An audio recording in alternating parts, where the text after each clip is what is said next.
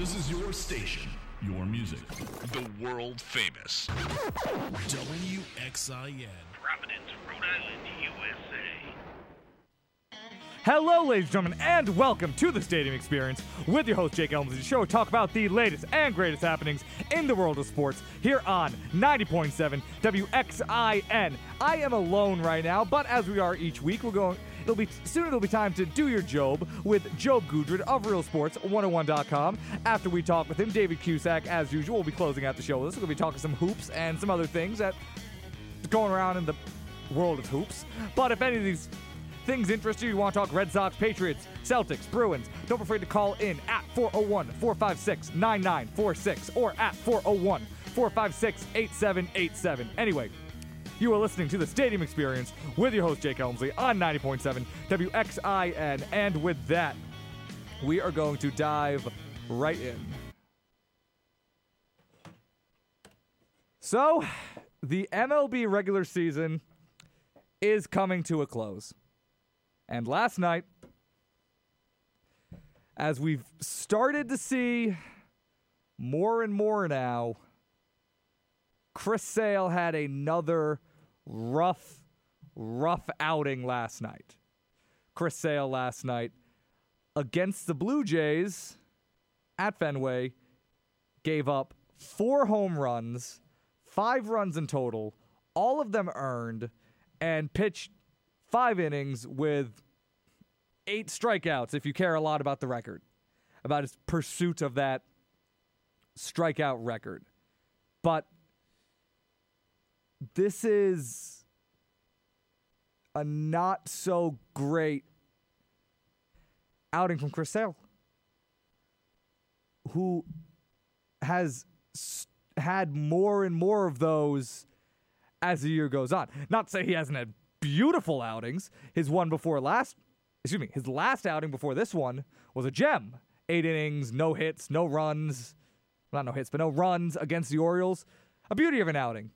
But we weren't seeing these kind of outings from him at the beginning of the year. For the first 4 months or so of the season, he was the obvious Cy Young Award favorite. And, at this point, with last night potentially being his last start, and I'll get into if it is or if it isn't for real in a minute or two. But, yeah, the Cy Young is gone. For Chris Sale, at this point, the Cy Young Award really is out of his grasp. It's Kluber's award. Kluber in Cleveland, he's been the guy who's come on strong the last stretch, and he's been the guy who's been, pitching to the level that every week that Chris Sale, or every start, that Chris Sale was pitching to every start for the first half of the year. But since then, not to say that Chris Sale has fallen off entirely, but he's mixing in bad outings with still the gems. He's still been having these gems of outings, but, he's come down to earth compared to, the beginning of the season when he was the most exciting guy. Things have changed. You have the Orioles outing I told you about, but then the one before that, his start before that, he went 5 2/3, had 6 hits, 4 earned runs against the Rays. And then he's had some bad starts against the Indians. He's had some bad starts against the Yankees. So he hasn't been perfect. And for the first 4 months, it really was like he was a shutdown. You're going to get 2 or less run. You're going to score 2 or less runs every week on this guy. And it was amazing. It was blowing us all away. But now he hasn't come down to earth. He's still obviously this team's ace, but he hasn't been the consistent force that he was at the beginning of the season. And obviously that's something of a concern. And now it starts to beg the question of, does this guy have the durability for a long playoff run? Which was really the only question, which is really one of the few besides, is this guy out of his mind chopping up uniforms? But that was really the only really one of the few very fair, legit criticisms you could levy against Chris Sale after this team traded for him was obviously just the idea of, well, this guy's never made it to the playoffs. What's he going to look like after a full regular season, a competitive regular season, during a pennant race? What's this guy going to look like when he now has to pitch into the postseason, into October? Is this guy going to be able to hold up playing the extra games now? And yeah, I don't know. And then, but also the other criticism was traditionally he was a slow starter. His stats in the first month or two of the season tended to be down from his stats following that. But this year that didn't happen. And I was trying to prepare Red Sox fans. I was telling them, like, listen, this guy, he's traditionally not so great at the beginning of the season. So if he's not great for the first month, let's not all pile on him because that's who he is. That's what he does. So then we'll judge him after that. But he was red hot from the start of the season, which was surprising. It was a welcome surprise, but it was still surprising. But now we're seeing him taper off quite a bit from where he was the out-and-odd Cy Young favorite in the AL. Potentially, if you think that pitchers can factor into these kind of conversations, he was an MVP candidate. But now we're seeing him slow down. And now you wonder, what does the team do with him with the postseason obviously very close, with the Red Sox being 3 games ahead in the pennant race for the division, 5 games left on their roster, 5 games left on roster, 5 games left on their schedule, 1 more against the Blue Jays tonight at 7, and then a 4-game series at Fenway against the second best team in the league, the second best team in the AL, in the Houston Astros.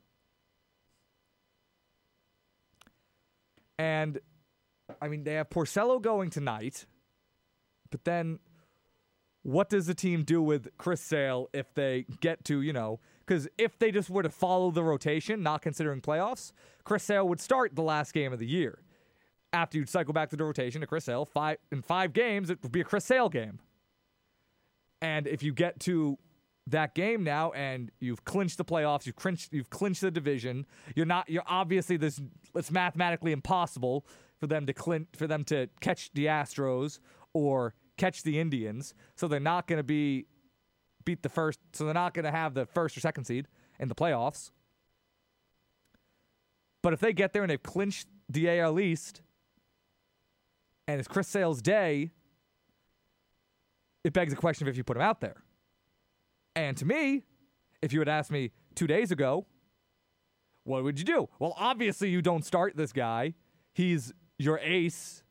He's your best pick. No, obviously there's a durability concern there from a fatigue standpoint. No, obviously don't play him in a meaningless game against the Astros. Obviously. But after watching him get shelled, maybe there's that little thing in the back of your head that starts to grow and beg the question of, do you want to throw him out there, hope he can throw a vintage Chris Sale outing and get his confidence back, which I don't agree with, which I won't say I agree with, because I think that Chris Sale as a player has enough of that just nutcase gene in him that he's just going to brush off this bad performance. Like, he's brushed off plenty of other bad performances and came back and played gangbusters and been phenomenal and been the Chris Sale that we all want to see every night, and we've seen most nights. So I don't think that it's going to be a mental issue with him. I think there's almost a part of me that thinks if you just let him sit there and let these thoughts fester in his brain for long enough, he'll just get pissed and more pissed. And when you throw him out for the first week, for whatever permutation of the first playoff game you play him in, he'll be great. Yeah, he'll just be out of his mind, and he'll just pitch with just he'll pitch like he's trying to score in the earth, is what I'm trying to say. So I don't think that that's going to be a concern with him, but the question is still there. Now, say you get to this game, though, and I'm not saying that this is likely, but what if you get to this game and now you haven't wrapped up the division, which is not completely out of the question. The Yankees have 5 games left. Also, they have 2 more games at home against the Rays, and they have a 3-game series still at Yankee Stadium against the Blue Jays. And the Yankees are only 3 games back of the Red Sox still. And the Yankees have started to heat up again. Judge is suddenly hitting home runs again. Their pitching has been decent. The Yankees have heated back up again. And they're going against far worse competition for the last 5 games than the Red Sox are going against. The Red Sox still have 1 game against the Blue Jays, who hopefully they can beat, even though they've given them trouble in this series. A lot of trouble, in fact. But then they play the Astros, obviously, who the Blue Jays are nothing compared to. So, the Yankees, who are chasing the division still, who still have incentive to play their guys,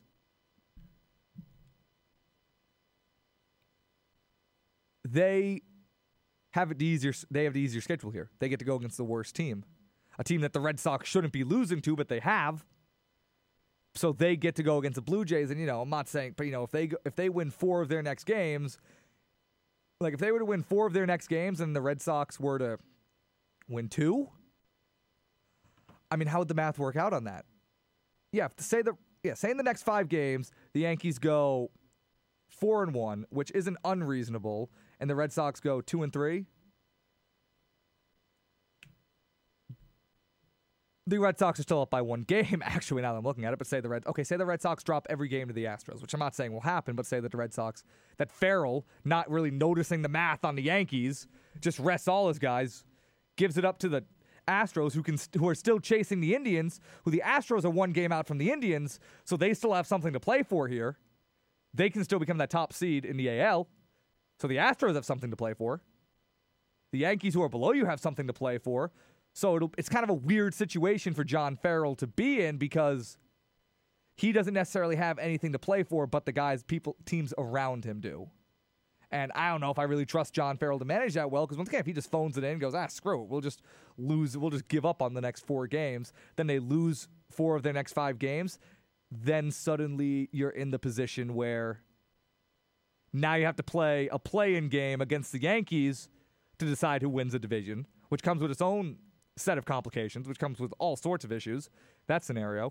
And then, or you get to this last game against the Astros, John Farrell suddenly just comes out and goes, oh crap, we need to win this one. Now we need to put Chris Sale out there again. Not just for his mentality, but now we need to put Chris Sale out so that way we can win this game and not have to do the play-in game, which would be a disaster but it would be a disaster because you'd have to waste Chris Sale in that play-in game to avoid being the wild card team. Or at least you'd have to consider wasting a good pitcher in that play-in game. So then it becomes a matter of, do you use the good pitch?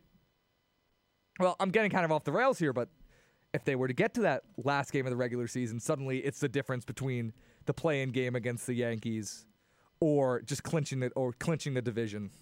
And then, suddenly John Farrell might get faced with the decision of, do I want to, use my bet? Do I want to say it comes down to Chris Sale? Do I want to use Chris Sale against the Astros and beat them? Or do I feel better about using him against the Yankees to clinch the division? So then you put him in a position where just John Farrell has to make all kinds of decisions. It's just we get to a position now where John Farrell has to make all these tough decisions to impact where they are as a team, where they're seated in the playoffs, and I don't know. I don't trust him. I don't trust that. So, I don't know. It's a tough situation right now that they could potentially wind up putting themselves in. Which, I don't mean to panic. I don't mean to say, because the team is 7 of 3 in their last 10 games, but for a team that's won 7 of their last 10, they felt kind of dead.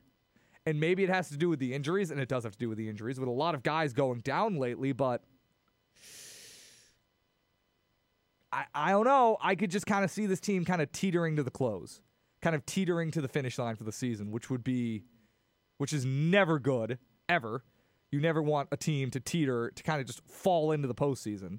You always want a team to go strong into the postseason, and I could just see them kind of whimpering in.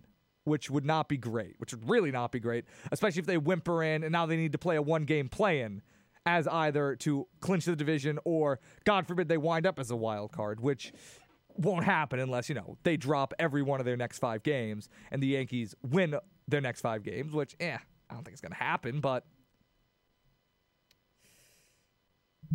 it's tricky.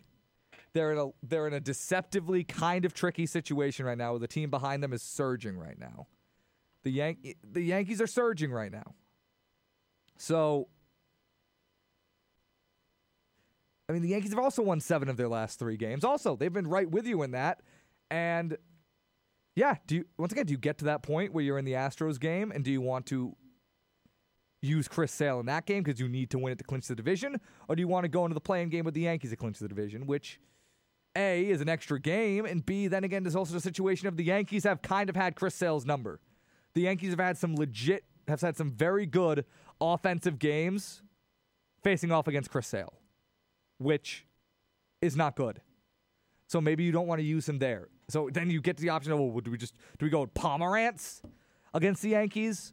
Or if we can't win this Astros game because they're hot and say they're 1 game behind Cleveland and this is their chance to win the AL or at least, be the top seed in the AL playoffs?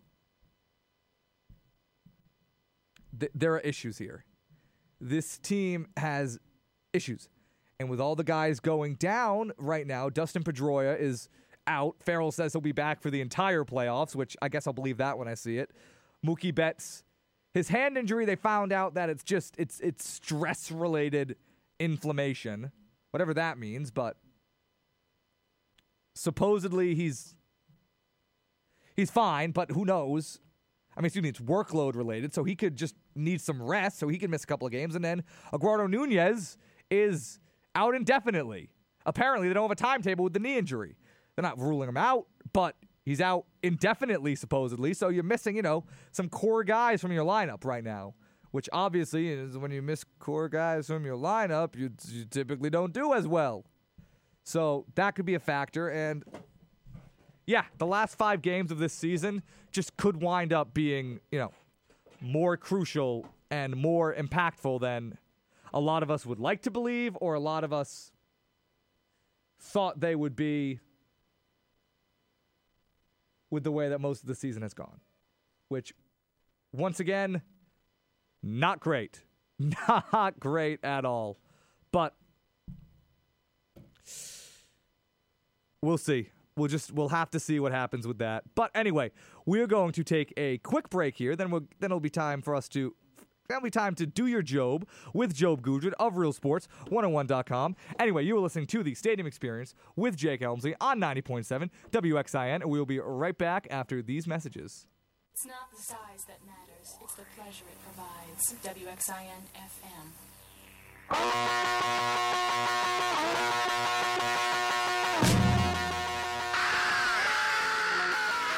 You say you want a revolution.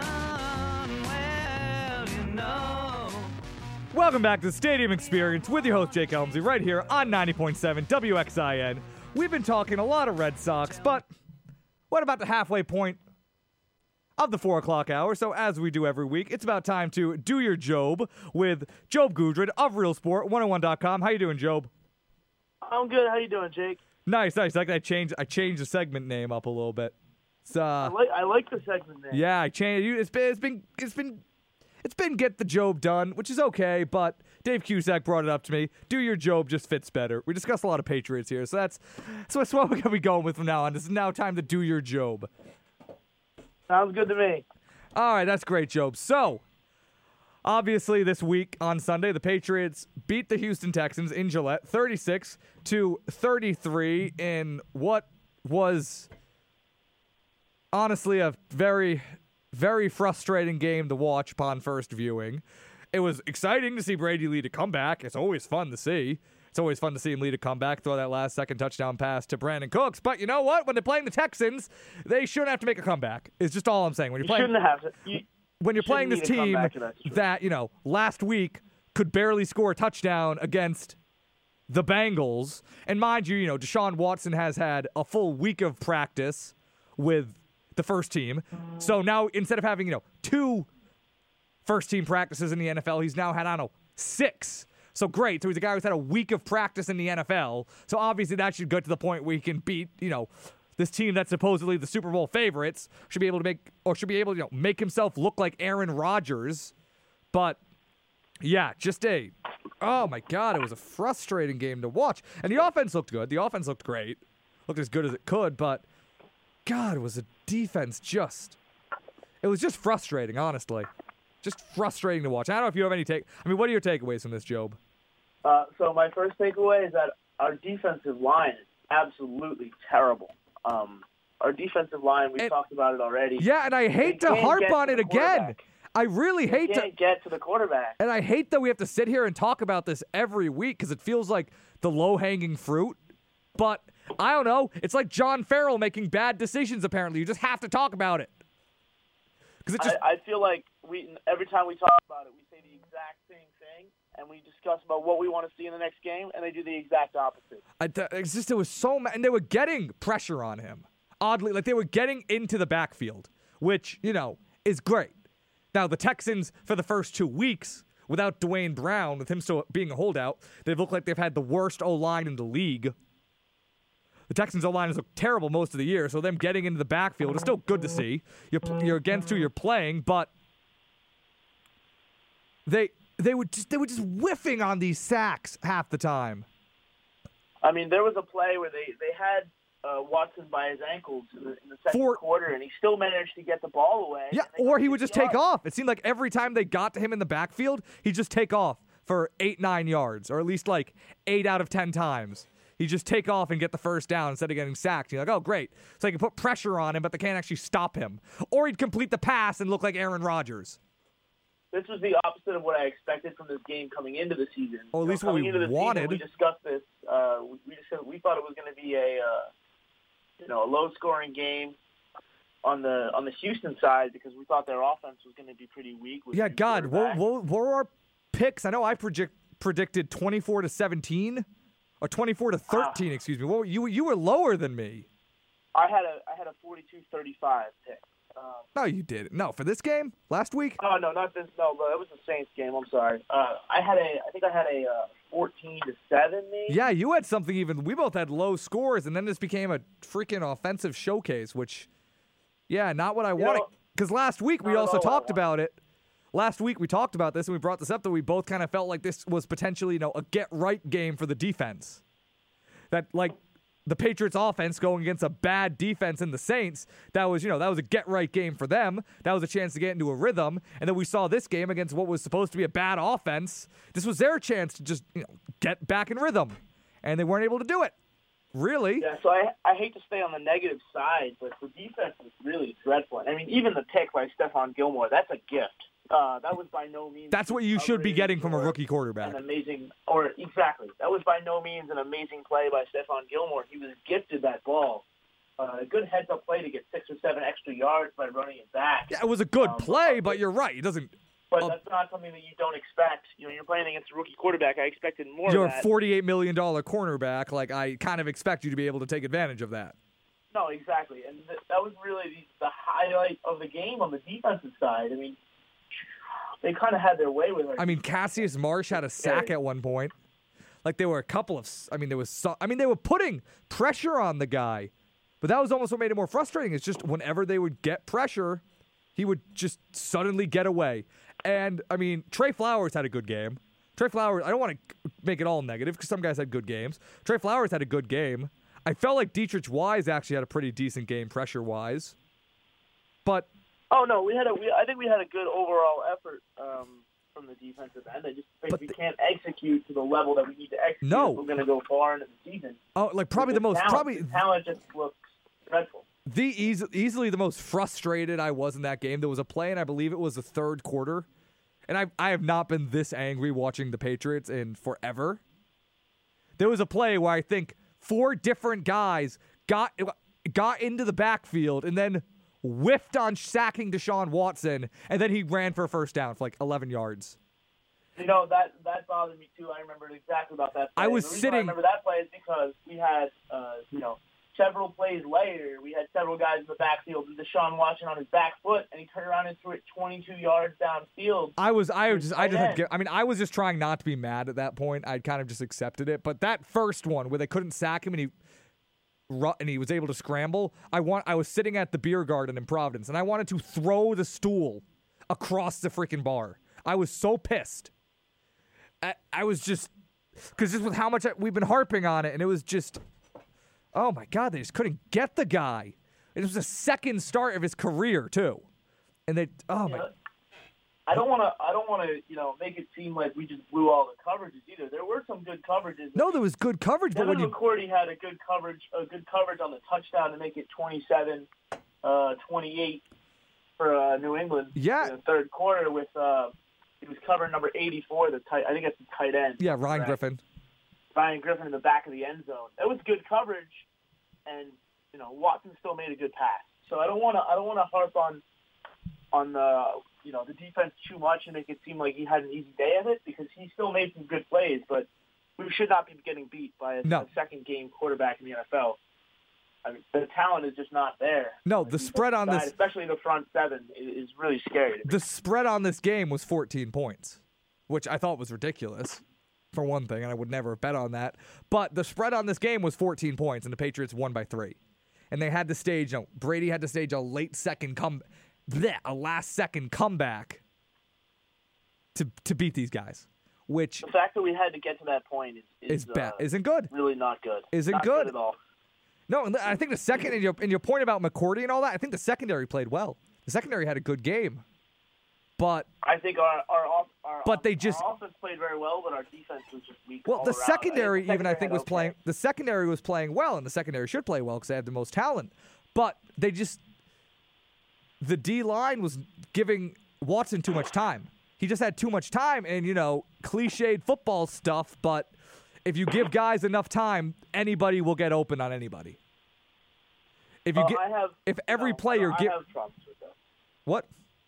My only problem with giving the secondary so much credit is they did have a few blown coverages. Oh, they definitely did. But it's just if you're giving a guy 5, 6, 7 seconds consistently, guys are just going to get open at that level. At this level of play, you shouldn't expect to have the ball for 3 or 4 seconds, let alone 6 or 7 seconds. Exactly. Watson had it in the third quarter for several plays on that drive. The real issue that I had with this game wasn't even our defense. The real issue that I had with this game was the defensive play call. I thought, every time that he was going to throw the ball, it looked like we were rushing 2 guys. But that's the defense at defensive ends were getting bullied. But you see, that's typical of this team, though. That's what's frustrating is that this team typically doesn't rush a lot of guys. This team usually only brings 3 or 4 man fronts at most, but usually they've had more talent on those fronts. So it's not like they've been doing anything differently. They've been doing what they usually do for the most part, but they don't have the talent right now to do that, it seems. It seems like they're going to have to do something to change it up because we can't be getting beaten like this on every single play, every single game. No, what's going to happen when you go against a real quarterback? Week in and week out, we harp on the defense, especially the front seven. And some of it's deserved, some of it is probably just us looking for negatives in a game that we won. But the fact that Tom Brady had to make a 2-minute drill play against the Houston Texans is dreadful. Frankly, kind of embarrassing. I found that there was some very positive stuff going on the offensive. Yeah, we can get into all that in a few. I want to save a segment for that. We can get into that in a second, but yeah. I don't know. What was the worst play? What was the worst play in your mind from the defensive side? Oh, that one where 4 guys whiffed on sacking him and he rushed for 11 yards. I'm gonna remember that for years. Just at how mad I was at that play. And maybe there were other ones that were worse that I'm not thinking of, but that was the one that got, and maybe it was just after seeing so many bad plays on defense that was the one that just got me viscerally angry. But that's the one that's the one that I remember. That I'll remember. The one that I remember comes way earlier in the game. It's actually the first Houston touchdown on a play action pass. Watson sat in the pocket for 4 seconds and gave it downfield. There was actually good coverage in the secondary from McCourty. but he had all day to throw the ball, and I was a little bit worried at that point. They made the game 9-7, and we had 4 guys rushing the quarterback, and no one could get within touching distance. No, and even when they were able to get in, he would scramble away. Now, mind you, once again, some guys look good. Dietrich Wise, through the first 3 games, has looked pretty good. I'll say that much. Dietrich Wise, he didn't have any sacks this week, but he's looked good. Dietrich Wise has been able to consistently get pressure, and he also was guilty of whiffing on the guy a couple of times, but I'll accept that from a rookie, because I think he'll shore that up. I think his progression has actually been something positive for this defense. Yeah, he looks better every week. And I'll say that Cassius Marsh looked better this week than obviously he's improved from week 1, so that was, something. I'm still not super optimistic about him just because of the reality of where he's from and all that, but he's looked decent. Like, Malcolm Brown was able to penetrate a good amount of times. Now, that was also against, once again, one of the worst O-lines in the league, or what we thought was, but still, Malcolm Brown was able to kind of get inside, and I was noticing Malcolm Brown a lot in this game, which, in the past has been a criticism against him, that he just kind of can disappear for long stretches of time. And that's not to say he's turning into Aaron Donald all of a sudden, and he's just always going to be a pass-rushing force from the inside, but, he played decently. Yeah, Dietrich Wise had a good play on the pick by Stephon Gilmore, specifically, where he got in the face of Watson. He didn't get to sack him, obviously, because he got rid of the football, but he made him make a bad throw. Exactly. Yeah, there were a lot of plays like that. Those were encouraging from a defensive standpoint, because it shows that at least we have somebody who's willing to step up and who can make a difference on that line, even as a rookie. Yeah. Who's somebody to go alongside Trey Flowers.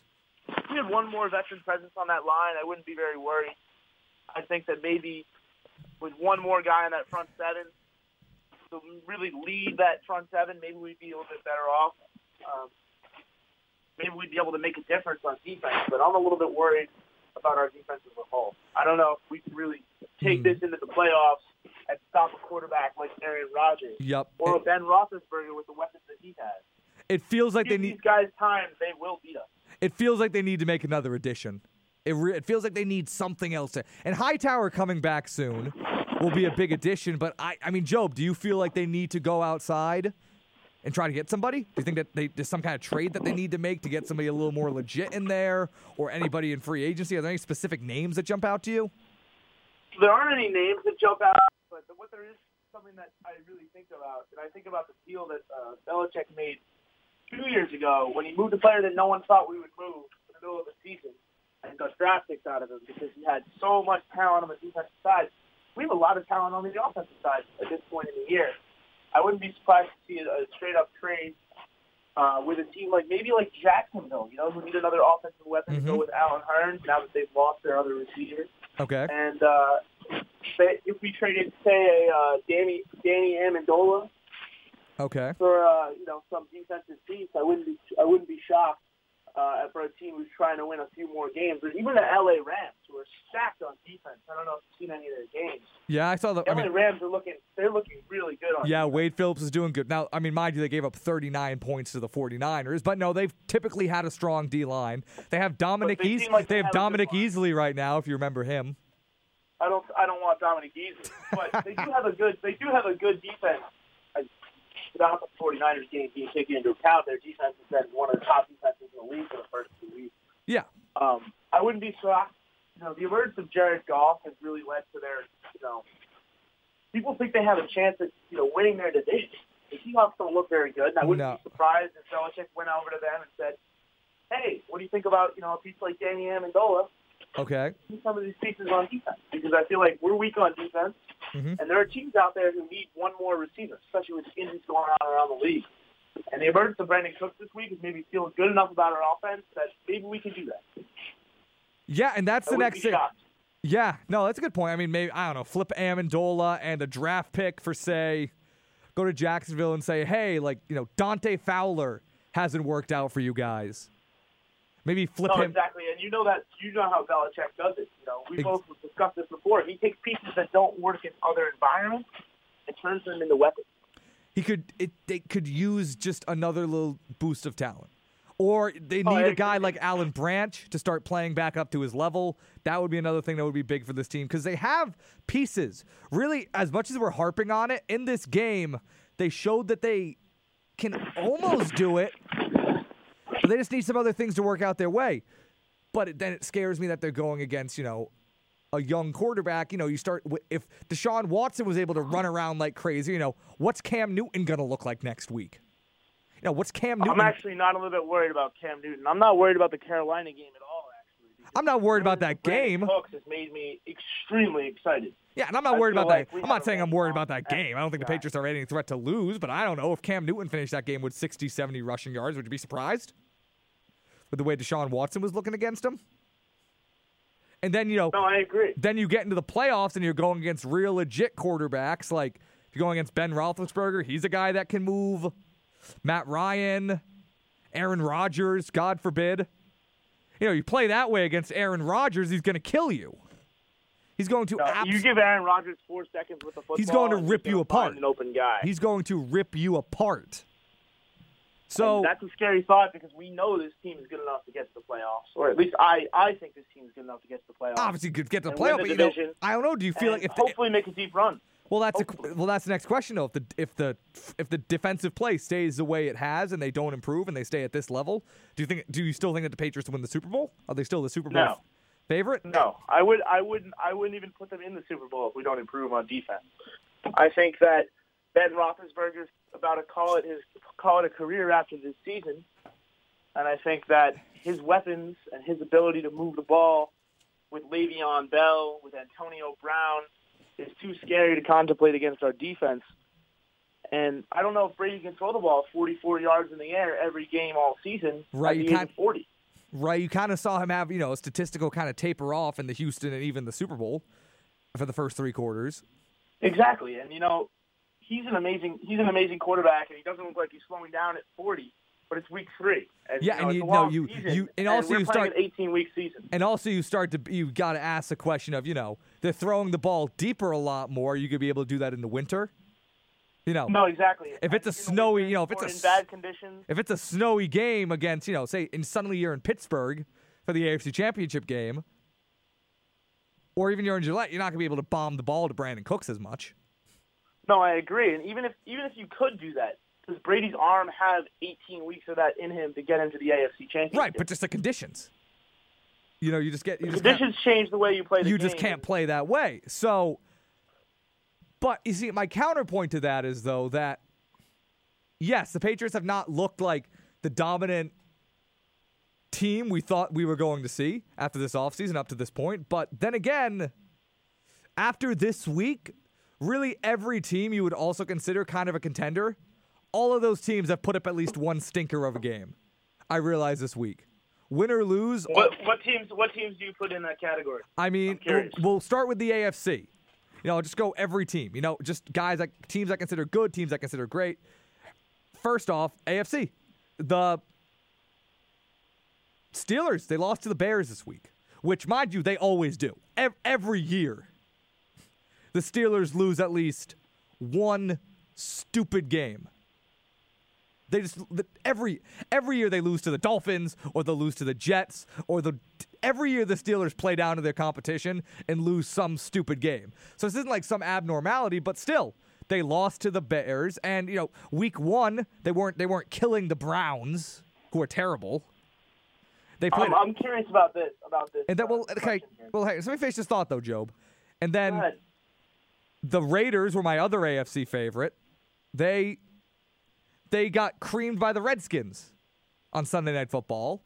Then a team that I didn't think was going to be fantastic coming into the season, but has been. The Broncos looked like one of the best teams in the league.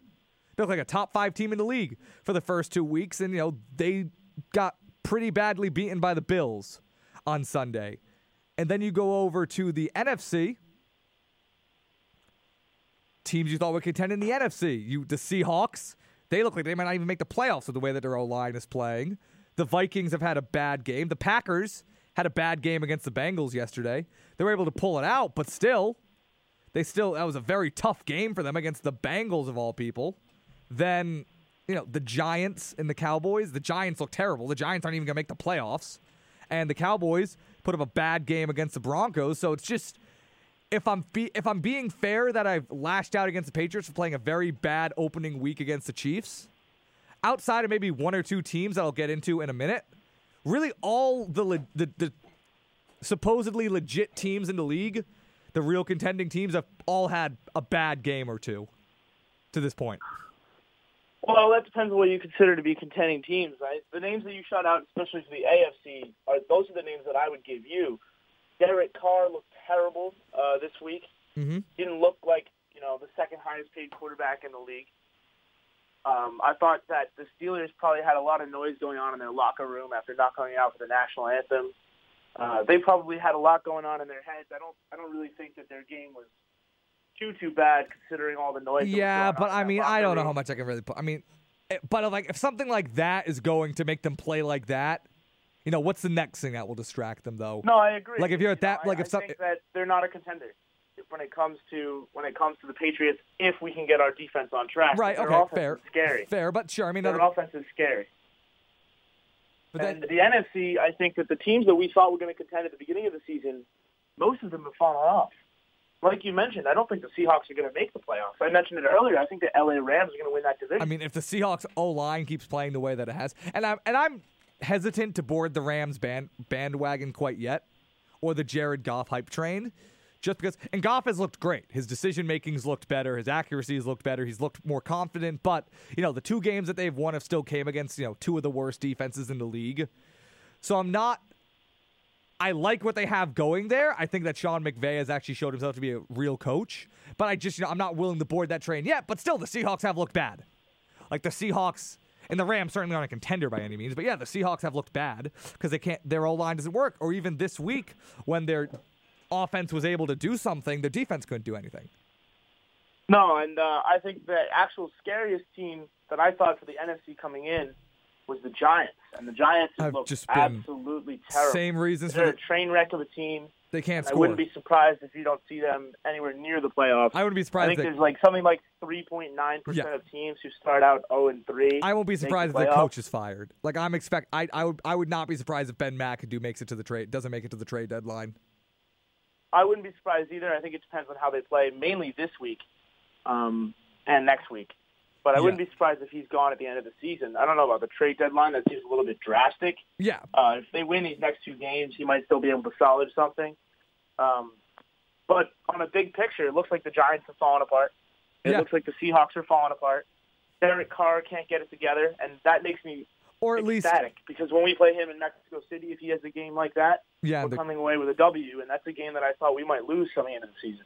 But yeah, I mean, that's what I'm saying. I'm not saying that these are all suddenly bad teams, except for some of them are. But I'm just saying that, while the Patriots haven't looked like this super dominant team that we thought that they would be, no one else has either.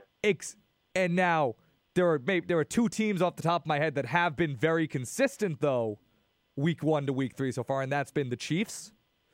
The Chiefs have looked consistent. I mean, obviously, week 1.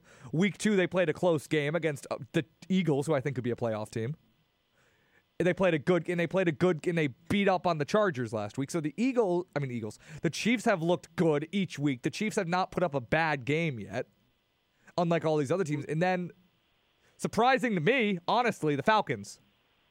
The Falcons have looked good. The Falcons have looked confident. Now, mind you, there was a controversial ending to the Lions game, but still.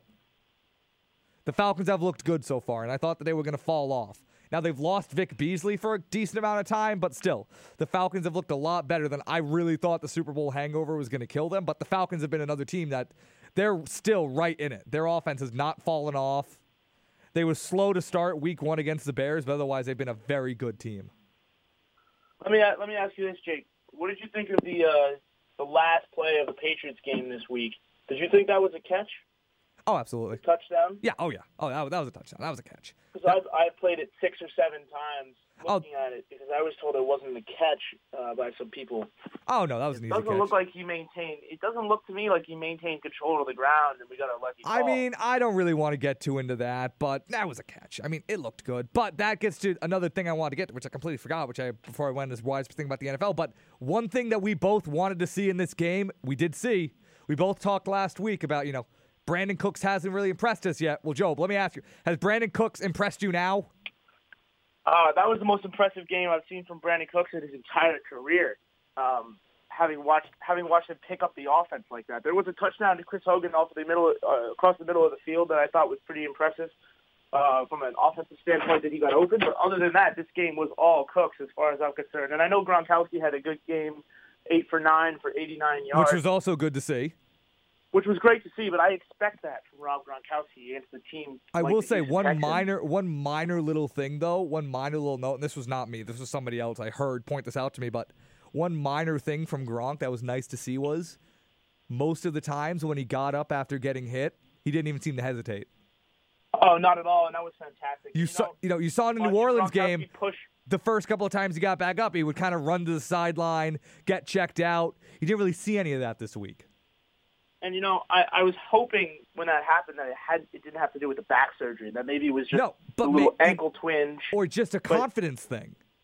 But a healthy Gronkowski, you know exactly what this means. A 2011 version of Rob Gronkowski wins us the Super Bowl as far as I'm concerned, even with this defense, if we can pick it up. A healthy Rob Gronkowski, I think, affects the game more than any other player in the NFL. It's good to see that he's confident. Aaron Rodgers. It's good to see that it's not so that's starting to maybe kind of get out of his head that every time he goes down, he could get hurt. Because I think maybe he's playing with the confidence that he had in 2011 or even before he got hurt in 2013. A fearless Rob Gronkowski is impossible. Is very important. That's a big difference. So, yeah, and listen, but back to Cooks. I don't want to share everybody. He looked good. They were using him the way he's meant to be used because I'm starting to come around to the idea that maybe he's not a guy who can play in the slot or do a lot of these other positions we maybe thought for him, that he might just be an outside guy. But he looked good in that role. He looked really good. So I have a question for you because we discussed this last week, and I made a note of it while I was watching the game. I tried to keep track of it. We had a little bit of discussion about yards after the catch in New Orleans, how that was very small. What did you think of it in this game? I mean, fine. I think overall the offense was productive. Overall, they weren't really including the running backs in the passing game again. They kind of fell back into that. You didn't really see a lot of that, which I just really want to see them use all these running backs in the passing game a little bit more. Because really they didn't. The only running back who caught a reception was James White. Because I think and James White only had 17 yards the whole game. Yeah, that's where you're going to get that yak from a lot, is just from passing it to Dion Lewis or Burkhead or James White. Obviously Burkhead didn't play, but I would have liked to see more of that. But overall, I mean, the offense scored 36 points. So the offense scored 36 points, and they did it. It looked rather easy against a legit defense. Every time they marched down the field, I was confident they were going to score. Yeah, and it was against a legit defense.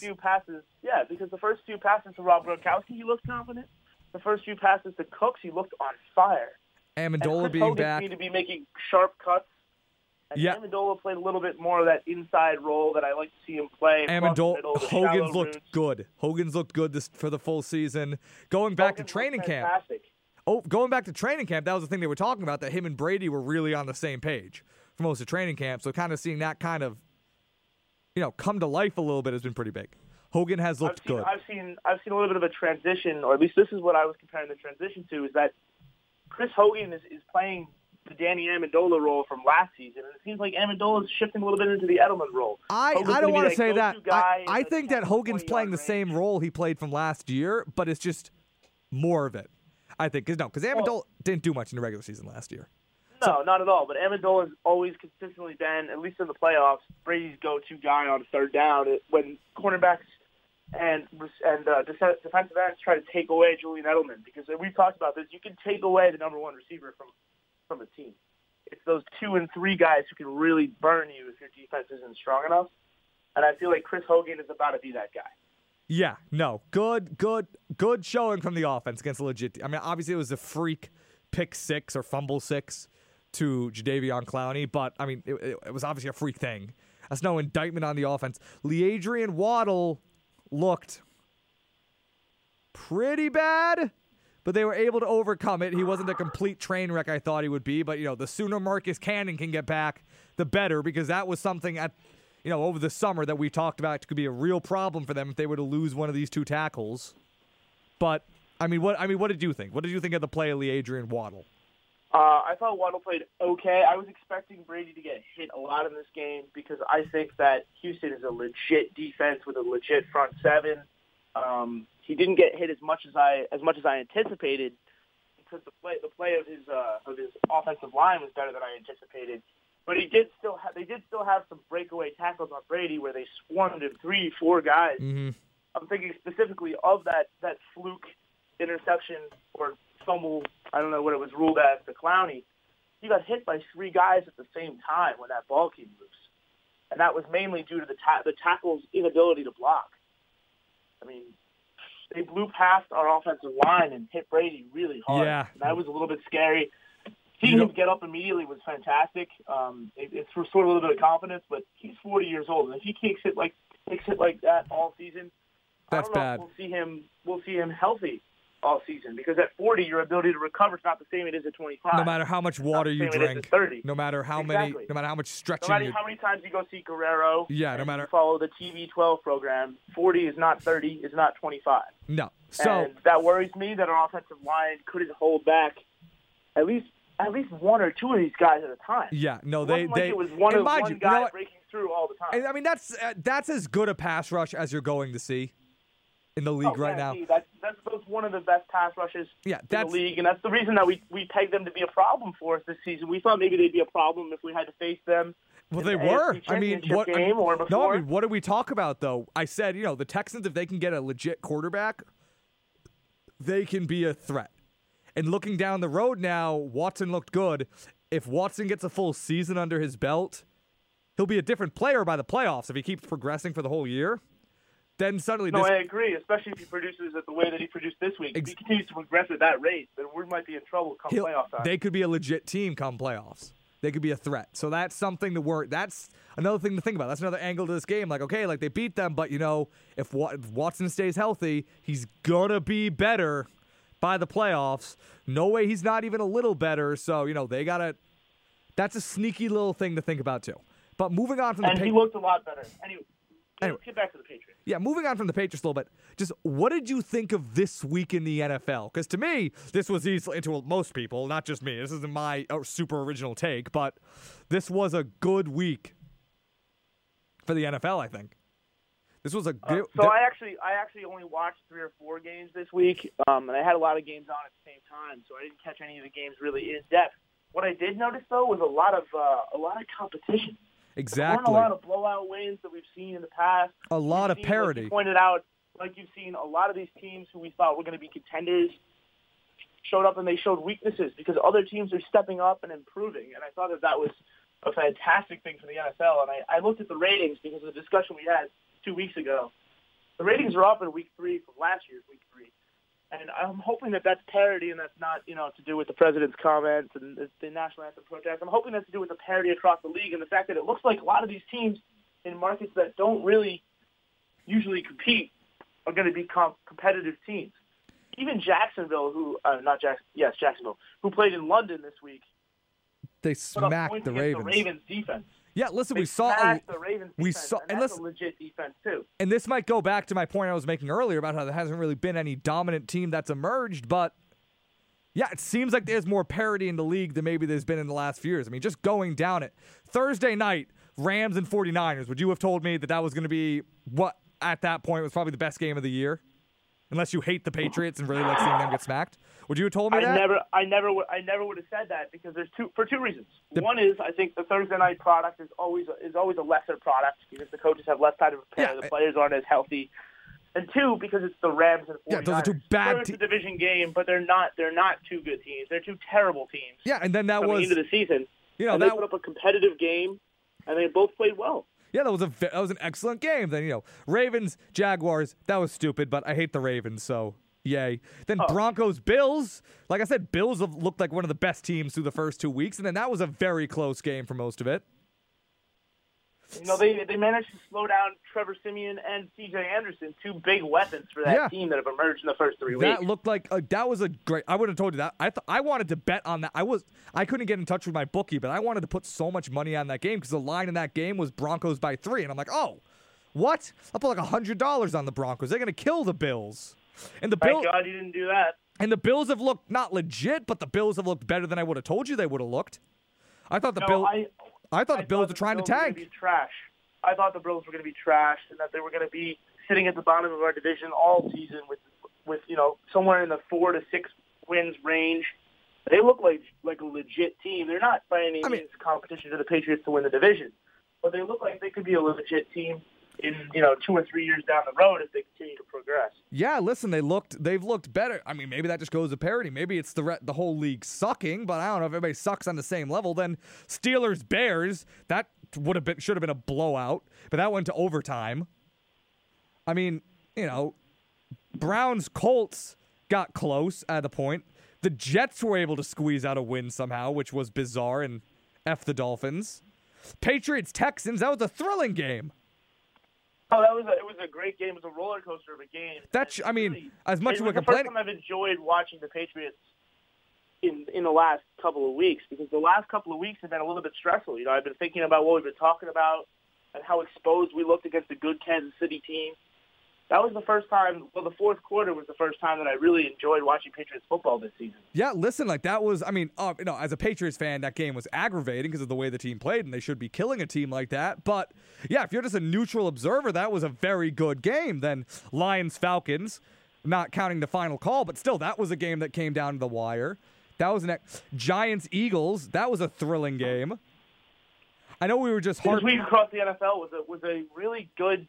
Yeah, good thing for the NFL. A lot of the games were competitive. There weren't a lot of blowouts, and even the officiating across the NFL was good this week, with the exception of that Lions call, which was controversial. I can't think of any other controversial calls that really have fans up in arms, especially on social media. No, it seems to me like the officiating was solid, the play was solid and balanced, and that hopefully this leads to more parity across the league, because I enjoy watching games that are close. Yeah. Over games that are blowouts, if I'm not, if I'm a neutral observer. Yeah. Watching Chicago play this week, that was impressive. They're a team that usually I wouldn't expect to really win any games. They're somewhere in the bottom of the league. I'd say the bottom half, and they were competitive against a good team. Yeah. No, listen, there was some good games. Even Bengals Packers. And that's good for the league, though. This happens. The Packers play, the Bears, who were supposed to be a bad team, beat the Steelers. And the Packers, who were supposed to be a top 5 team, have a close game against the Bengals. Now suddenly, the Thursday night game between the Bears and Packers suddenly seems a little bit more interesting. Not only does it seem more interesting, but I think we're going to see a lot more people tuning in across the nation to watch football. That's the point. Has become better because more markets are getting involved. Well, that's my point. Now you look at this Thursday night game, and now this is going to suck. It's like, you know what? The Bears were able to put something together last week, and the Packers looked vulnerable. So maybe I'll tune in. It might be a good game. I mean, obviously, we're going to tune in either way, but you know what I'm saying? If you pay attention to these things, be more of a casual fan, these games look better. This looks like it might be a better game. And that's just a small thing, but that's good for the league. That is good for the league. But anyway. It is good for the league. It's also good for us. It gives us more to talk about. Yeah, absolutely. But we'll transition away from the NFL now. You said you want to talk about some Red Sox stuff, but I don't know if you were listening to the first segment of the show, but I was just talking about Chris Sale, his performance yesterday, and how the Red Sox are kind of sneakily in kind of a tough spot right now. They obviously, the Red Sox. I didn't hear your Chris Sale take, but I'm glad you mentioned that, because I actually wanted to mention something else, and I don't want to harp on John Farrell for the entire segment. Well, let me kind of just reset the table here, Joe, for just a quick second. Go for it. The Red Sox, they're 3 games up. They're 3 games up on the Yankees, and both teams have 5 games left. So you'd think that, the Red Sox are kind of, shoot in. They're pretty set to take the division. But then I was talking about this, that they could be, but the Red Sox have 1 game against the Blue Jays and 4 games against the Astros, who are the second best team in the league. And the Astros are a team who has something to play for. They're only 1 game behind the Indians. So they can still be playing for stuff down the stretch. And then the Yankees, who are going against lesser competition than the Red Sox will be the last 5 games, are surging right now. Both Yankees and Red Sox have both won 7 of their last 3, but the Yankees have been hot lately. So, is it possible that the Red Sox wind up in a situation where maybe, the next 3 games or so, they go 1-3, the Yankees win their next 4 games, and suddenly you're in a position where you get to that last game against the Astros, which should be a throwaway game, but suddenly John Farrell has to decide, Do we try to win this game against the Astros to seal the division, or do we throw this one away, save Chris Sale or Drew Pomeranz for a play-in game against the Yankees to take the division? Do you think it's possible that the Red Sox wind up in a situation like that? I think it is, and I think John Farrell's already thinking that way in a way that he's made decisions this past weekend, and that's actually something that I wanted to talk about. Was mainly his usage of Mookie Betts this week. That was, I don't know if you caught the story that was written by Boston Herald about Mookie Betts' wrist this week. I don't know if you caught that. No. Mookie Betts was clearly hurt. He didn't play on Tuesday. He's not in the lineup tonight. It looks like he's not going to play. I was just reading the lineup just came out. John Farrell put him in the game in right field for 2 innings after Mookie Betts was injured. And then when Mookie Betts came up to hit, he pinch hit for him. So he clearly knew that he was hurt. You could see him shaking his wrist in right field. He wasn't very productive in right. If he rolled over his wrist, it could have been the end to his season and the end of the Patriots season, Red Sox season, frankly, because if you don't have Mookie Betts in the heart of that lineup, our lineup is a lot less scary. Even at the top of the lineup, he's a force. And John Farrell just kept running him out there. And John Farrell also, he runs his pitchers into the ground. And I hate to harp on John Farrell so much, but I was really worried about the Red Sox setting the table against the Astros because the Astros are playing for the number 1 seed. Yeah, but whether we think it or not, the number 1 seed makes a big difference. And the Red Sox and the Yankees, who are behind the Red Sox, are playing to take the division from the Red Sox. So the Red Sox are in kind of a weird position, is the point I'm trying to make. They're in this position where the team they're playing is playing for something, and the team right behind them is playing for something, and they kind of need to make the decision, are they going to be trying to playing for something, or are they going to kind of take these last couple of games off to get healthy, and you trust John Farrell to navigate that? So I don't trust John Farrell. I really don't like John Farrell. I've made that very clear. I think John Farrell needs to go. And I think he will go if we don't get past the divisional round in this playoff. Well, here's something interesting. To kind of not to interrupt you, but John Farrell bought a condo in Charlestown just this week. There we go. He knows he's gone if we don't win this. He bought a new condo in Boston. He bought a new condo in Boston. Oh, in Charleston. Oh, Charleston. Well, let's hope that doesn't indicate that he has knowledge that we don't. I really don't like John Farrell's use of our pitchers. And our offense. I think he uses our pitchers with a lot more disregard than you'd expect from a pitching coach. I have liked our bullpen. I think we have a strong chance in the playoffs if we can get there at the top of our division. If we have to play a play-in game against the Yankees, I'm really worried because the Yankees are on a surge. And if you and in we that were game 9-1 last week. And if you get to that playoff game, you'd think you want to start Chris Sale, but Chris Sale struggled against the Yankees. The way that I look at that is I would manage it the Terry Francona way. The way that he's been managing it with the Indians is get through 5 and then throw out arms like Andrew Miller and other guys in that bullpen that he has. I think we have those weapons now that Carson Smith is back. And surprisingly, David Price. David Price has played very well in his role, in that 7th, 8th inning role. I think he could stretch to 6 outs, maybe even 9 outs in a bind.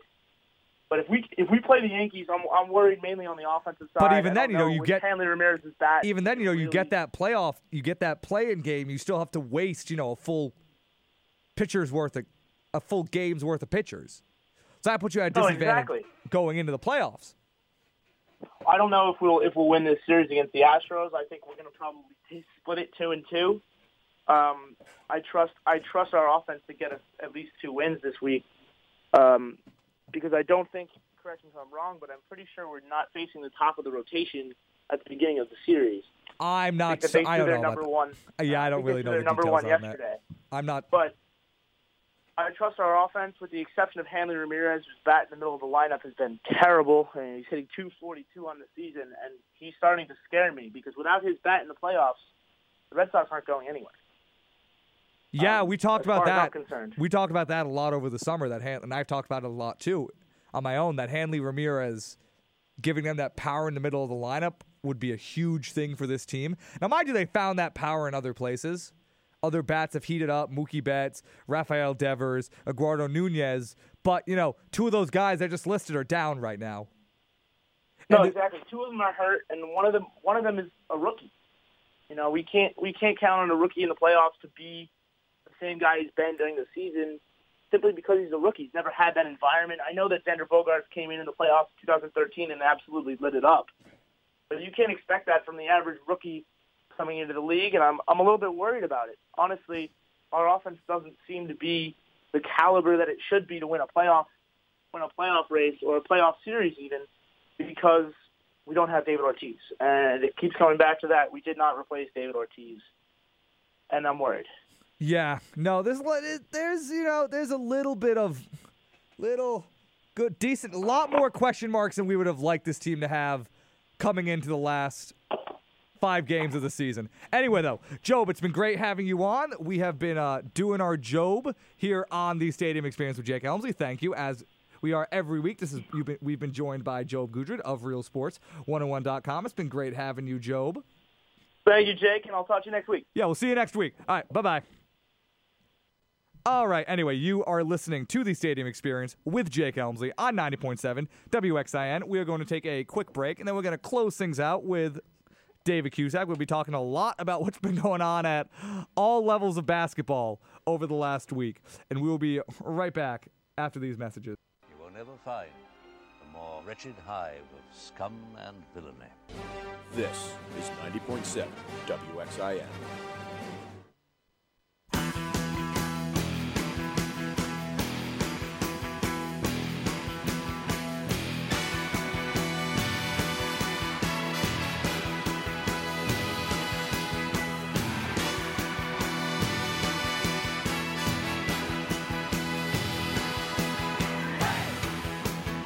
Stadium Experience, Jake Elmslie, David Cusack, right here on 90.7 WXIN. We're done doing your Job. Still can't work that one in naturally, but I'll work that out over the week. But anyway, though, Dave's here, and we're going to be talking a lot of the really weird, been a weird week if you're a basketball fan overall. Now, the big topical non-NBA news is that, if you haven't heard yet, yesterday it was released that an FBI probe has already ended up in the arrest of 4 assistant coaches from NCAA D1 basketball teams. Assistant coaches from teams like Louisville, Auburn, Oklahoma, Arizona State.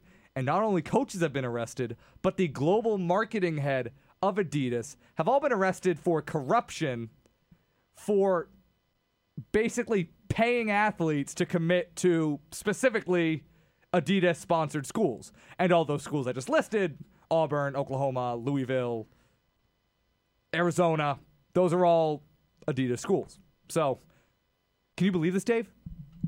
Yes. Colleges have been paying kids. Yes, I can believe this. I don't. The sanctity of college sports has been breached by these individuals, Dave. Oh, but amateurism. The sanctity of... They have ruined it for everybody else. Yeah, now it's just not even fun to watch anymore. They've ruined it's not it. They ruined it for those fair-playing Nike schools, those fair-playing Under Armour schools. And the point that you're unintentionally trying to make was a point that I was going to make. Yeah, everybody is doing this. Maybe not here, but every D1 program is doing this. It's really hard. Yeah, you want to say, well, okay, getting players prostitutes is bad. We'll put that out there. Yeah, we'll get that in a second. Hang on. Put that one on the back burner. That's bad. But it's kind of hard to say, like, oh, these kids getting paid to go to a school. There's so many factors that influence the school that you pick. Yeah, some of these kids got paid. I mean, not really a reflection on the kids. It is. No, and, I but think... that's what it always... And territory that I'm careful not to get into, because I feel like every time a story breaks like this where, with the NCAA and somebody taking money, the person who takes the money always goes down as well. And I know we're not really at that stage yet. Well, I mean, we'll get into something specific about that in a minute. But, this is making me mad. I don't get mad. I mean, coming from somebody, and I think you agree with me on this, I assume you do, coming from somebody like me who thinks that college athletes at a D1 program deserve to get paid if if their team is making their school money. Absolutely. They deserve to get paid. We both agree with that. But this is so funny. It's even funnier because former Boston Celtics head coach, and I guess now former University of Louisville. Is it University of Louisville? I think it is. Louisville? The Teddy Bridgewater School. Rick Pitino. Wrong sport. Rick Pitino has been fired. They also fired the athletic director because he didn't want to fire Rick Pitino. So they took the reins from him, but because he didn't want to do his job. But Rick Pitino has been fired, which when this broke that Rick Pitino was involved with it, because obviously it's all assistant coaches who because like the FBI has like wiretaps on these guys. They have phone records. And obviously it would only be the assistant coaches that they'd get, because obviously no head coach is actually going out and getting their hands dirty and doing this themselves, because, you know. Yeah, why would they? Risk their whole life. That would be stupid. So you make your assistant coaches do it. But, so obviously no head coach, but the big thing that came from this and the most obvious, well, first, when this first broke, I was like, if Rick Pitino, if Mr. Buy You a Hooker for your hook shot, Rick Pitino makes it through this one now, the guy knows something. Like, the guy obviously has, you know, nude photos of the athletic director. Yeah. For Louisville. And maybe he does, because that guy still didn't want to fire him. So maybe he still has something on the athletic he has director. Something on somebody. He had something on the athletic director. He just didn't have that on the dean or somebody higher up than the athletic director. But yeah, so Rick Pitino has not made it out of this. Yeah. And also Adrian Woj went out of his way earlier today to tweet that no NBA team has interest in Rick Pitino as coach. He pursued the interest over the offseason, but no teams were interested. Really? So, you know, Rick Pitino isn't making an NBA comeback anytime soon. That's very interesting that Woj just has that out on standby. That little nugget there. Just in case. He's like, hey, in case you guys were thinking like some teams looking at Rick Pitino. How do I make this about the NBA? But, yeah, and the reason that, once again, Rick Pitino, as far as I can tell, is the only head coach domino to fall from this so far. And this goes deeper, and they obviously have more on these 4 schools. And this is probably going to all be coming out for weeks and weeks. And you know what? This will probably be pretty fun. But this will be coming out for weeks and weeks and weeks, and then we'll forget about it, and everybody will go back to think that college sports is this grand, altruistic thing. But the big thing from this is that it's very, and this isn't written down specifically, but people who are smarter than me were able to narrow this down, that Louisville paid Brian Bowen, who was a 5-star recruit, a McDonald's All-American. They gave him or his family $100,000, and not the school. Remember, the Adidas global head of marketing got arrested. It was Adidas who gave him the money. And once again, it's not on the records, but they don't have a pay stub or a check receipt to his specific account, but people who are smarter than me, once again, read the info. It said that to a specific McDonald's All-American who committed to an Adidas school, and I guess that, or something like that, and I guess that Brian Bowen is the only All-American 5-star recruit who committed to an Adidas school, so you do the math. So that's an interesting factoid in and of itself. Yes, but that is. So maybe that's why they need to pay these kids, but yeah, well, they're obviously they need to give them $100,000, unlike the Nike and Under Armour schools who obviously only get their recruits the old-fashioned, good old helping the kids get an education way. Oh, yeah, no, of course. That's all they care about. But that goes to the point that you were making a minute ago, Dave, that the players usually come out as looking at the bad guys in these, or at least get portrayed as it. He's done. He's done. He's not going to another school. Yeah. I mean, I'm pretty sure in every other case like this, when a guy takes bribes and they find it out, I mean, the kid can't go to school. I'm pretty sure he's going to be banned from the NCAA. So then, you know, what's a kid like that to do? Play in the NBA. Got to figure out a way to get to the NBA. Because obviously he's talented. I don't know anything about this kid. I don't keep up with high school basketball. Jackson Reaper, who's one of my summer co-hosts, he usually keeps up on these things more than I do. So maybe he would be a guy to have right now. But keep your name in the headlines. You can still make the NBA. Yeah, exactly. Do you think a team would take a chance on a guy like that if he's this talented? And Yes, they would, because there've been plenty of players that have gone through bribery scandals and have had careers in the NBA. Yeah, I mean, guys that got paid to play. Chris Webber got paid to play. Yeah, you're right. Yeah, the entire Fab 4, Fab 5, that entire thing, that was all pay to play. That entire thing was corrupt as hell.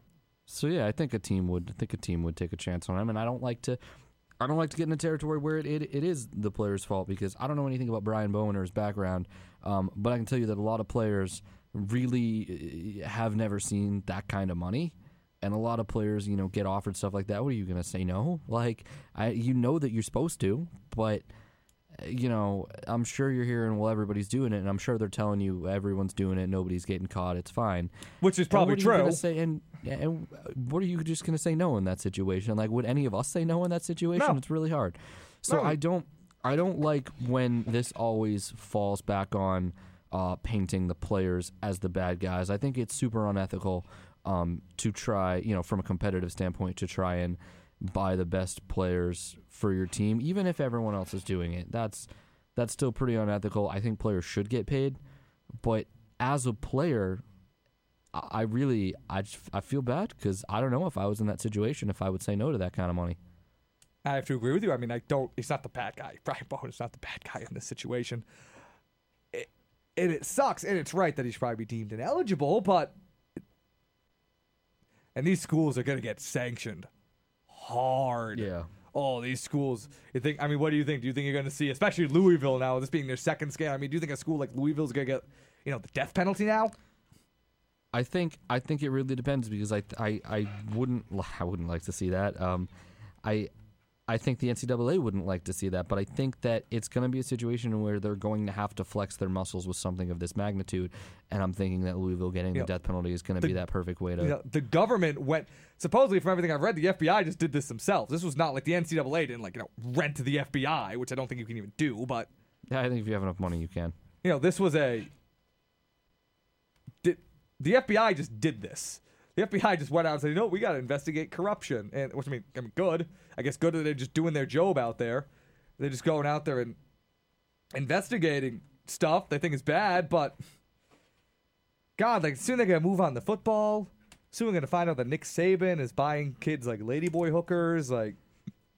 Yeah. This is going to be fun. I just have a good feeling that this is going to turn into a really fun story. It's going to ruin a lot of lives. Oh, this is just the tip of the iceberg. But believe you me. And it's fun that it gets to start out with Rick Pitino, and it's not a guy you feel that bad about his life being ruined. But this is going to be fun. I feel like we're going to learn some wacky stuff that goes on. We are going to learn some wacky stuff. We're going to learn about what type of things Rick Pitino's into. We're going to learn about what things... Yeah, and obviously we're going to learn that Adidas is a company that hates competition and obviously cheats, and once again that the altruistic Nike brand is just going to do it the right way, as they always do. But they're just going to do it the right way, as they always do. But anyway, we'll move on to what I thought was going to be, coming into this week, what I thought was going to be the main basketball news. But I guess not. I guess that the FBI was like, hey, dude, I feel like you don't have enough content for your show this week. Let's talk about paying players. Yeah, why can't they do this over the summer? That would have been great. Would have filled a lot of time.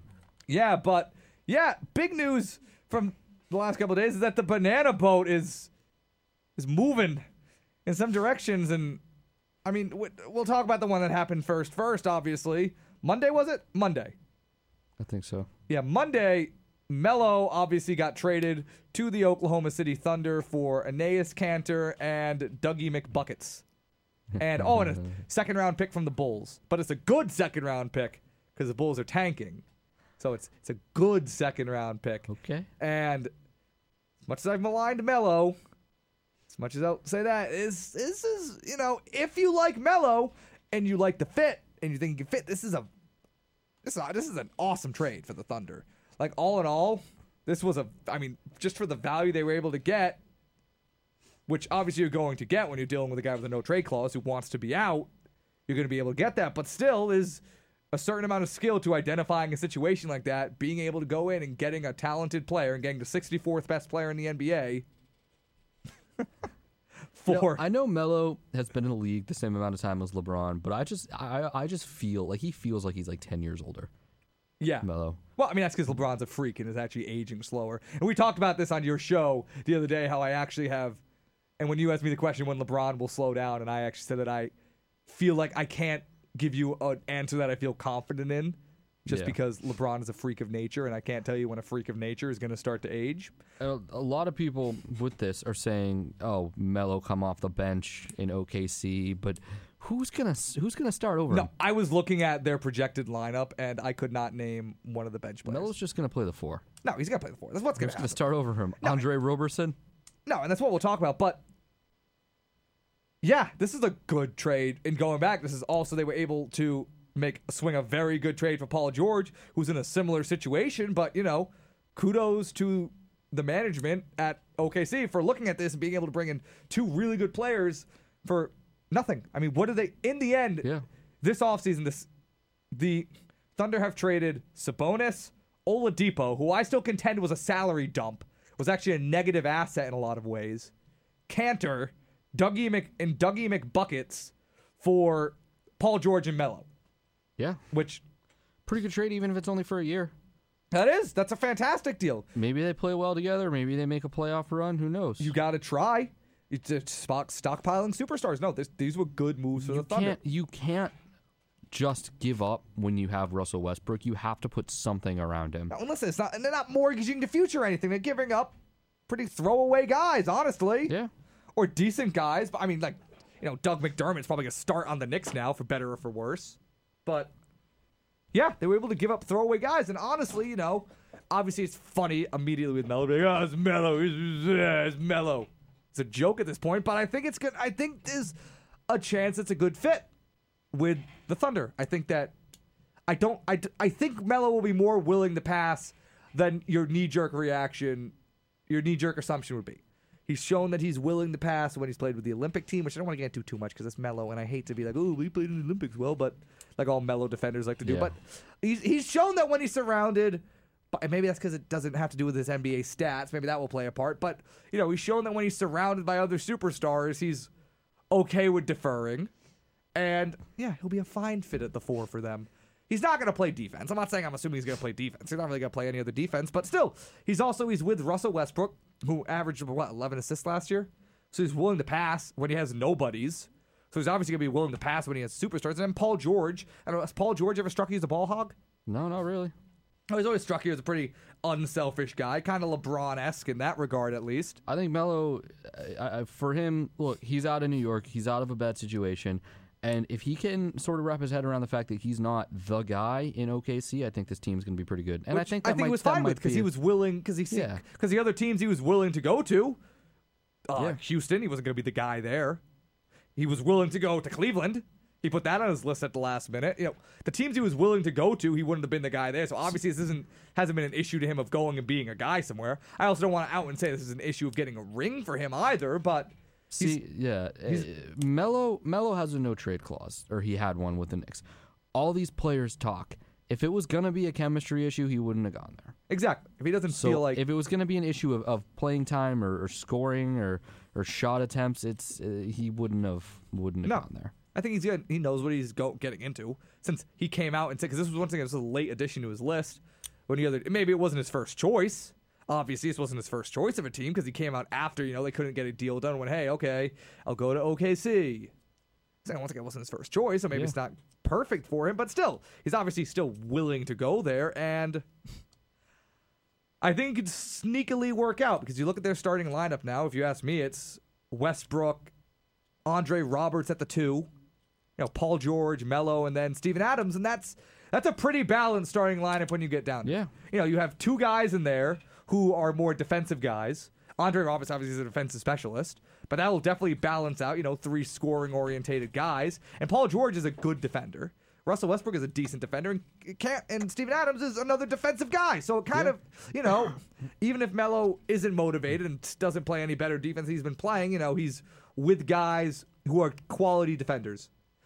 Good to great defenders. He's with, is there out of those other 4 guys, is there one of them you wouldn't at least say is a good defender? No, I think they're all. Exactly. And there's a defensive specialist in there. So and once again, their bench is poo-poo, but they're still way better of a team than they were at the beginning of the offseason. So then, Dave, it comes to the question of, and I've been struggling with this, I guess knee-jerk, where do you rank OKC right now in the NBA hierarchy? Because I hate doing power rankings. I think they're so hard to do outside of the top 10. Yeah. But, where do you put them? I put them as the second best team in the West. Do you really? I can tell you that. I do. Okay. I do. You think so? You think they can be? You think they're better than Houston? I think this. Yeah. I think Better just on the shoulders of Russell Westbrook with these two other guys. Yes. Better than the Spurs? You think? Oh, I think they're better than the Spurs.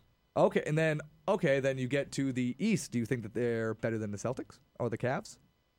I don't think they're better than the Celtics or the Cavs. No. So you're saying like a 4? I think the Celtics are gonna have a better. I think the Celtics are gonna have a better season. Yeah, I think the Celtics have chemistry issues at first. I think that's. But I mean, again, OKC's gonna be in the same boat. I think.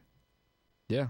I mean, they haven't replaced their entire roster, but they've replaced the core of their roster. But so you're saying like a 4 or 5 spot for this team? Yeah, approximately. That feels right, and I hate to put a team of new pieces like that, but yeah, I kind of agree with you. But it's good. It's good. It's talented new pieces. It's not. Yeah, you know? no, it's like they've got it's new pieces who have played in the league for a while, and they gave up what added up to less, So yeah, this is different. This is exciting. This is good. This is good for the NBA. I don't think they're better than the Warriors. I'm not gonna beat the Warriors by any chance, but still good. We're kind of seeing all the superstars consolidate to the same few teams again, which on one hand isn't great because it makes certain teams really bad, but at least there's more really good teams, I guess. Yeah, and at least I think it's the Warriors effect because everybody's trying to put together their own super team, and it's like at the very least, even if there are less good teams, there are more great teams, and then that's going to make for better matchups in the playoffs. I mean, and that's also always the way that it's been in the NBA. People like to basketball. People like to harp on the old days, like there was always this great parity. And it's always been a few great teams, but yeah, this is a good team. This is a great team. They put together a good team. I think they're going to need to figure out what they're going to do about the bench with the guys they have coming off there now. But that was a problem for them anyway. That was a problem for them. They had a great bench. Yeah, that wasn't gonna be fixed. Yeah, they didn't have a great bench last year anyway, but now they suddenly have a starting lineup with 3 All-Stars in it. Yeah. 2 top 10 players in the league and Melo. Yeah, that's accurate. But yeah, that's good. If Melo's willing to accept his role, which I think he is, which once again he's shown that when he's surrounded by other superstars, he's not against deferring. And then this also for New York now, this puts Porzingis in kind of a position as well. So I mean, do you think Porzingis likes New York? He said he likes it before, but this puts him in a predicament. Well, do you think if he doesn't have if he doesn't show the real big progression year, do you think that the Knicks have to start asking questions after this season? If he doesn't have the big the Giannis year 3 kind of year. Yeah, I think it'd be fair to ask some questions if he doesn't have a year like that, but he has to now. This is his team. And he has to carry this team. And it's going to be a bad team. I mean, I'm not going to sit here and tell you that. But you can still, be the guy on a bad team. Yeah. And you can still, show that you're a valuable show that you're a franchise player. Yeah, yeah. This is his chance to go from potential to, showing it. So that's another little thing to monitor. Pretty high on Porzingis. I'm thinking we should watch him this year. I'm pretty I high am on too. what he I can love do. Porzingis. I would have loved it. I was very much into the Celtics trading for him for the right price, but. So that's the one thing, and then the other thing is that Dwayne Wade, after getting bought out, has gone to the Cavs. He's taken his talents to North Middle Plains. I don't know a lot about Cleveland, but Dwayne Wade is signed with the Cavs, and this really hard move to feel about because I don't really feel much of anything about it. Because you see, I mean, I put it above. I don't want to overreact, but I also don't want to underreact. Because if you overreact, I'm a stupid NBA fan who overreacts and is stuck with names. But if I underreact, I'm a stupid Celtics fan who doesn't want to admit that the Cavs did anything ever. So I mean, this move. Do you put? Well, it did make them better. Yeah, make them. I mean, do you put this move above Deron Williams and Derrick Rose, guys like that? I mean, is this like an in between Kevin Love and Derrick Rose? In terms of magnitude, I put it between those two. What kind of impact do you think Dwayne Wade will have this year? I think I think we were talking about earlier about how Isaiah's going to be out until January, you said? Yeah, that's a report. I think that having Dwayne Wade is going to really help them through the early part of the season, and I think that it is going to prove to be maybe not the move that puts them over the top, but I mean, he's a valuable player to have. He's played with LeBron before, so there's going to be no chemistry issues. He's a veteran leader, which is going to be good. Well, I mean, they've had enough of those. I mean, they brought in still, you can't. enough old guys. You're right, though. You're right. Still need him. It's above Derrick Rose. Yeah, between Derrick Rose and Kevin Love. I think that's the right barometer to put on it. You know, like, I don't want to undersell and be like, oh, they're another aging veteran. Like, this isn't Kyle Korver. But, you know, this also isn't. Dwayne Wade can still play. Yeah. And mind you, you know, he averaged, you know, he had career lows last year in scoring, but still, that was 18 points a game. You know, and mind you, he didn't really have any good games in the playoffs when you really think about it, but still, he's a good player. And now when I start to think about it, and I think about how this could kind of affect their rotation, though, do you think that once IT's back, assuming he's healthy, do you think that Dwayne Wade starts with them? Or do you think that's J.R. Smith? Or what do you see them doing at the 2? Oh, I think Dwayne Wade starts. Yeah, I think absolutely. I think LeBron's like, hey, JR, we're boys, but I'm also more boys with him. I think JR is not going to be happy, but I think Dwayne Wade's I think it's Dwayne Wade, too. And then have to. And then that kind of opens up some kind of interesting ideas with their rotation, though, because then you can... And this is just one starting lineup that I read that I actually found kind of interesting. Maybe they can go with IT, D-Wade, LeBron, Jay Crowder at the 4, and then maybe try playing Kevin Love at the 5 for some games. Then off the bench, you can bring D. Rose, J.R. Smith, Tristan Thompson, who maybe can play more in games where you need more of that inside presence. And then, you know, that's not a bad, 1 through 8. Yeah. You know, that's not a terrible 1 through 8 right there. And then you still, you still have some good players coming off the bench. And then you still have, Kyle Korver and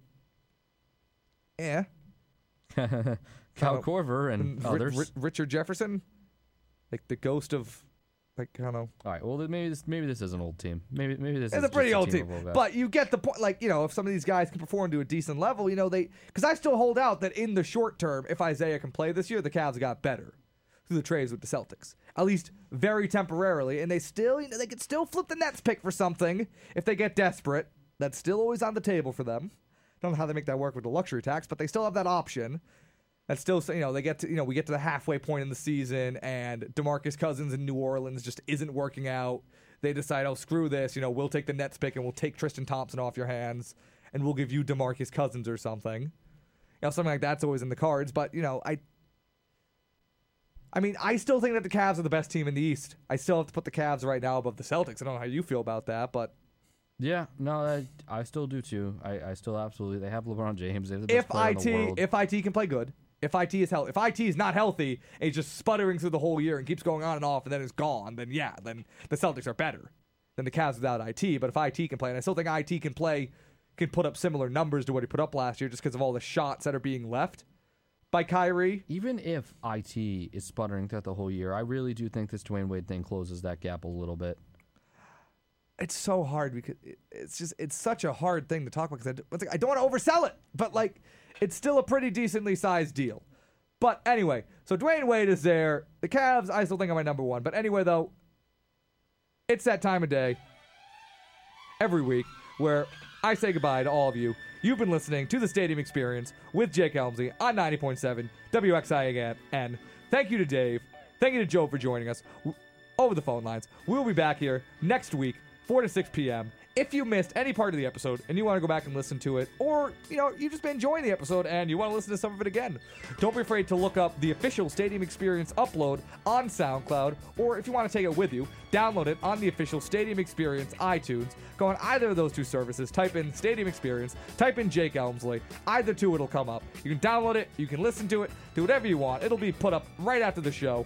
Anyway, though, like I said, thank you to Dave, thank you to Job. I'm Jake Elmslie. This has been the Stadium Experience with Jake Elmslie, and we'll be back next week. Thank you, and good night.